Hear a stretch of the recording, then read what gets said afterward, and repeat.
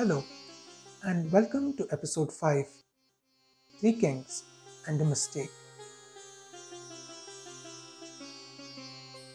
It is 1210 CE, and the first Sultan of Delhi, Qutbuddin Aibak, is dead.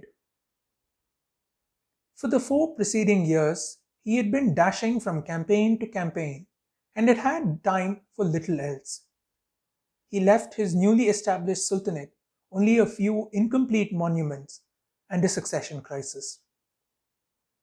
Although the dominance of Turkish arms had been established beyond doubt, the 2 odd decades since the Battle of Tarai had seen little change in the social and administrative structures of North India. The task of entrenching Turkish rule was left to his successors. The question of succession brought to the fore two competing traditions among the ruling elite of the Sultanate. In the Turkish tradition that most of the important nobles claim to be heirs of, the practice of primogeniture, that is, the practice of the son inheriting the throne from his father, was not followed. The most capable among a group of men, irrespective of descent, would be made king. In contrast, the Persian tradition, which had been adopted by the Islamicized Turks, held that the legitimacy of a king rested on his being of royal birth. Suffice it to say that the nobility was divided on who the throne should go to. One group supported Arham Shah, who was, it was claimed, the son of Aibak. Most of Aibak's top officers, however, backed his former slave and son-in-law, Shamsuddin Iltutmish. When Aibak died in Lahore, Iltutmish was stationed in Badam and he was invited to Delhi to take the throne by Aibak's commanders. Arham Shah's supporters chose to remain with him in Lahore. We know very little about Arham Shah or what happened next, since the only mentions of him are in the work of Iltutmish's court historians, who wrote him off as just another pretender. All we know is that in 1211 CE, he was defeated in the Battle of Bagh-e-Jud and was killed during or soon after the battle. Iltutmish returned to Delhi and was duly crowned Sultan. At the time of his ascension to the throne, Delhi was only one among many Ghurid feudatories jostling for power. As soon as they heard of Aibak's death, several of his governors threw off Delhi's suzerainty, and his rival Qubacha took the opportunity to occupy the Punjab. In Bengal, the Khilji ruler Alauddin Shah, no, not the Padmavat Alauddin, a different one, declared himself Sultan. The Hindu chieftains, always on the lookout for an opportunity to assert their independence, now refused to send tribute. So, from the moment he came to power, Iltutmish had his hands full. Ever the pragmatist, he realized that he needed allies, and he turned to his biggest rival, Muizzuddin's former slave and the Sultan of Ghazni, Tajuddin Yaldoz. Aware that Yaldoz regarded himself ruler of all Ghurid territories and his preoccupation with the Khwarezmians, he reasoned that by accepting his overlordship, he could, on one hand, check Qubacha's advance by threatening him with attack from 2 fronts, and on the other, could do just as he pleased further in the east, assured that Yaldoz could spare little time or energy to keep an eye on his lieutenant in Delhi. Accordingly, in 1212 CE, he acknowledged Yaldoz's claim to the Sultanate and declared himself the latter's vassal. With his west temporarily secured, he turned to the east, and the next few years were spent in reasserting Delhi's control over the Ganga Valley and eastern Rajasthan. He also enforced a new system of administration based on the Persian model. Between campaigns, he undertook the completion of the Quwat-ul-Islam Mosque and the adjacent tower that Aibak had started.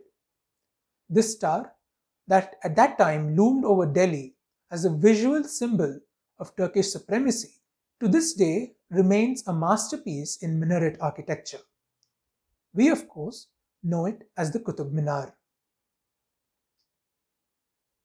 In 1216 CE, however, the West was again rocked by conflicts. That year, the Khwarezmians finally forced Yalduz out of Ghazni and he fled east with his forces to make good on Iltutmish's submission to him 4 years earlier. Iltutmish, his hand now strengthened by successes in the east, had no intentions of giving up power. In a pitched battle that we would probably today call the Third Battle of Tarai, Yalduz was defeated and taken prisoner. He was later executed on Iltutmish's orders. Again, Punjab was caught in a three-way struggle, this time between Iltutmish, Khwabacha, and the crown prince of the Khwarezm Shahs, Jalaluddin Mingbornu, who had been granted Ghazni as an appanage by his father. At this point, we must go back to Central Asia. The last time we were there, the Khwarezmians and the Karakitai had been jostling for control of the great Silk Road cities. By 1216, the Karakitai had been thrown into turmoil. A fugitive Mongol chieftain named Wuchlug had usurped the throne. The Khitans, who had grown to detest him for his tyranny, either defected or submitted without a fight to his enemies further east. The western half of their empire was swallowed up by their neighbors, the Khwarezmians. The Khwarezm Shah, Muhammad II, must have felt pretty good about himself at this point. The first hint of trouble came 2 years later, when emissaries came from a nomadic steppe warlord, bearing gifts and led by a Khwarezmian merchant.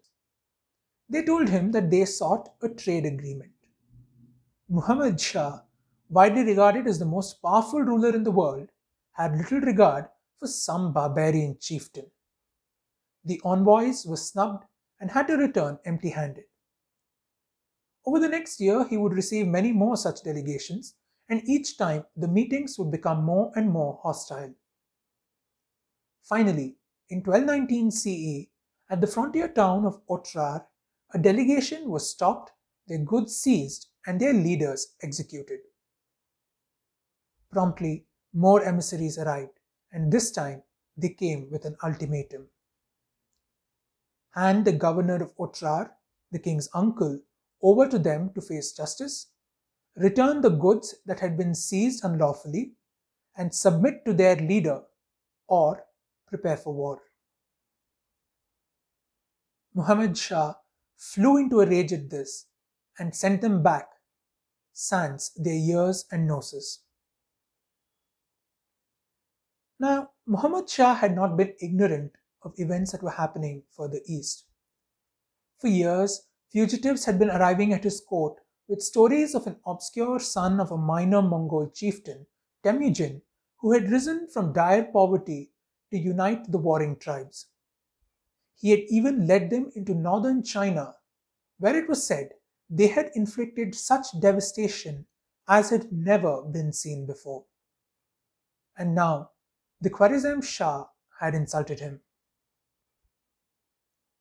As any one of those refugees could have probably told him, no one insulted the stern leader of the Mongols, as he was named, Chinggis Khan, and get away with it. But Muhammad was the most powerful ruler of his time, and surely he had nothing to fear from Mongols. He would fortify himself within his cities and watch them dash themselves helplessly against his mighty walls. That would teach them not to threaten him ever again. Ignoring his son's advice to face the Mongol army in a pitched battle with every man they could muster, he left his governors instead to defend their own cities by themselves when the Mongols attacked later that year. This most powerful Muslim monarch of his day would spend the last days of his life in 1220 CE on an island in the Caspian Sea delirious, and handing out lands and titles that were no longer his to give. While across the Islamic world, chroniclers would write in almost apocalyptic terms of columns of smoke rising from the ruins of once prosperous cities, of towers of human skulls outside their walls, and their roads strewn with human corpses. Before the century was over, the Caliph and his entire family would be dead, the famed city of Baghdad reduced to rubble, and the Islamic Golden Age a thing of the past. Such was the storm that Chinggis Khan unleashed on the Khwarezmians. That same year, Chinggis Khan arrived at the banks of the Indus in pursuit of Jalaluddin, the Khwarezmian crown prince. Jalaluddin had returned to Ghazni and had mustered a force with which he had beaten back two armies sent after him. When Chinggis Khan himself arrived, his allies had finally deserted him and he had reached the Indus, where he was caught and in the pitched battle defeated. As it became evident that the battle was lost, he is said to have ridden into the river on his horse and crossed to the other side, causing Chinggis Khan to comment in admiration. Which father would not be proud of such a son? Once in India, Jalaluddin enjoyed a small reprieve. With trouble breaking out in another part of his empire, Chinggis Khan did not deem it wise to invade India. Leaving a small Mongol force to hunt down Jalaluddin, he returned to Mongolia. When Jalaluddin learnt that a Mongol army was after him, he gathered the few supporters that remained with him and made for Delhi, sending a messenger ahead of him requesting asylum. Iltutmish had the messenger executed.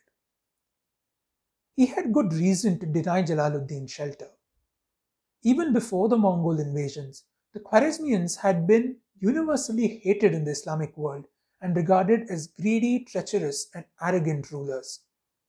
Having seen what the Mongols could do, Iltutmish wasn't about to grant refuge to the scion of a dynasty that had only a few years earlier been declared an enemy of Islam by the Caliph no less. He instead sent emissaries to the Mongols with rich gifts and declarations of friendship, promising them that he would not grant asylum to Jalaluddin. Fuming, Jalaluddin and his men sacked and plundered their way across the Punjab, hoping to either draw Iltutmish out into a battle or become enough of a headache for him to give in to their demands. Knowing that they did not have nearly enough men to even threaten Delhi itself, Iltutmish didn't budge. Frustrated, Jalaluddin moved southwards towards Sindh. Khwabacha unfortunately lacked the diplomacy of his rival in Delhi and made the mistake of riding out to fight him off. He was defeated and was forced to submit to Jalaluddin, who then marched south to plunder Gujarat, all the time pursued by the Mongols. For 3 years, from 1220 CE to 1223 CE, he had been in India and had achieved nothing other than pissing off every ruler and chieftain between the Indus and the Ganga. Finally realizing that there was nothing more that he could do in India, he gave the Mongols a slip and left for Iran. When they discovered this, the Mongols were livid and promptly took out their frustration on Khwabacha and the helpless people of Sindh. When they finally left, Khwabacha was dead and Punjab and Sindh were in shock. One person benefited from all this though. As the shocked people of Punjab and Sindh tried to come to terms with what had just happened to them, Iltutmish quietly moved in with his army and annexed the provinces. After years of bloodshed, first by the Khwarezmians and then by the Mongols, no one was left to challenge him. Finally, 31 years after Muizuddin had won at Tarai, there remained only one Sultan still standing in India. Join me in the next episode as we go over the remainder of Iltutmish's reign, his administrative and political reforms, and his final controversial act that would plunge the Sultanate into another succession crisis and give it its first and only female ruler.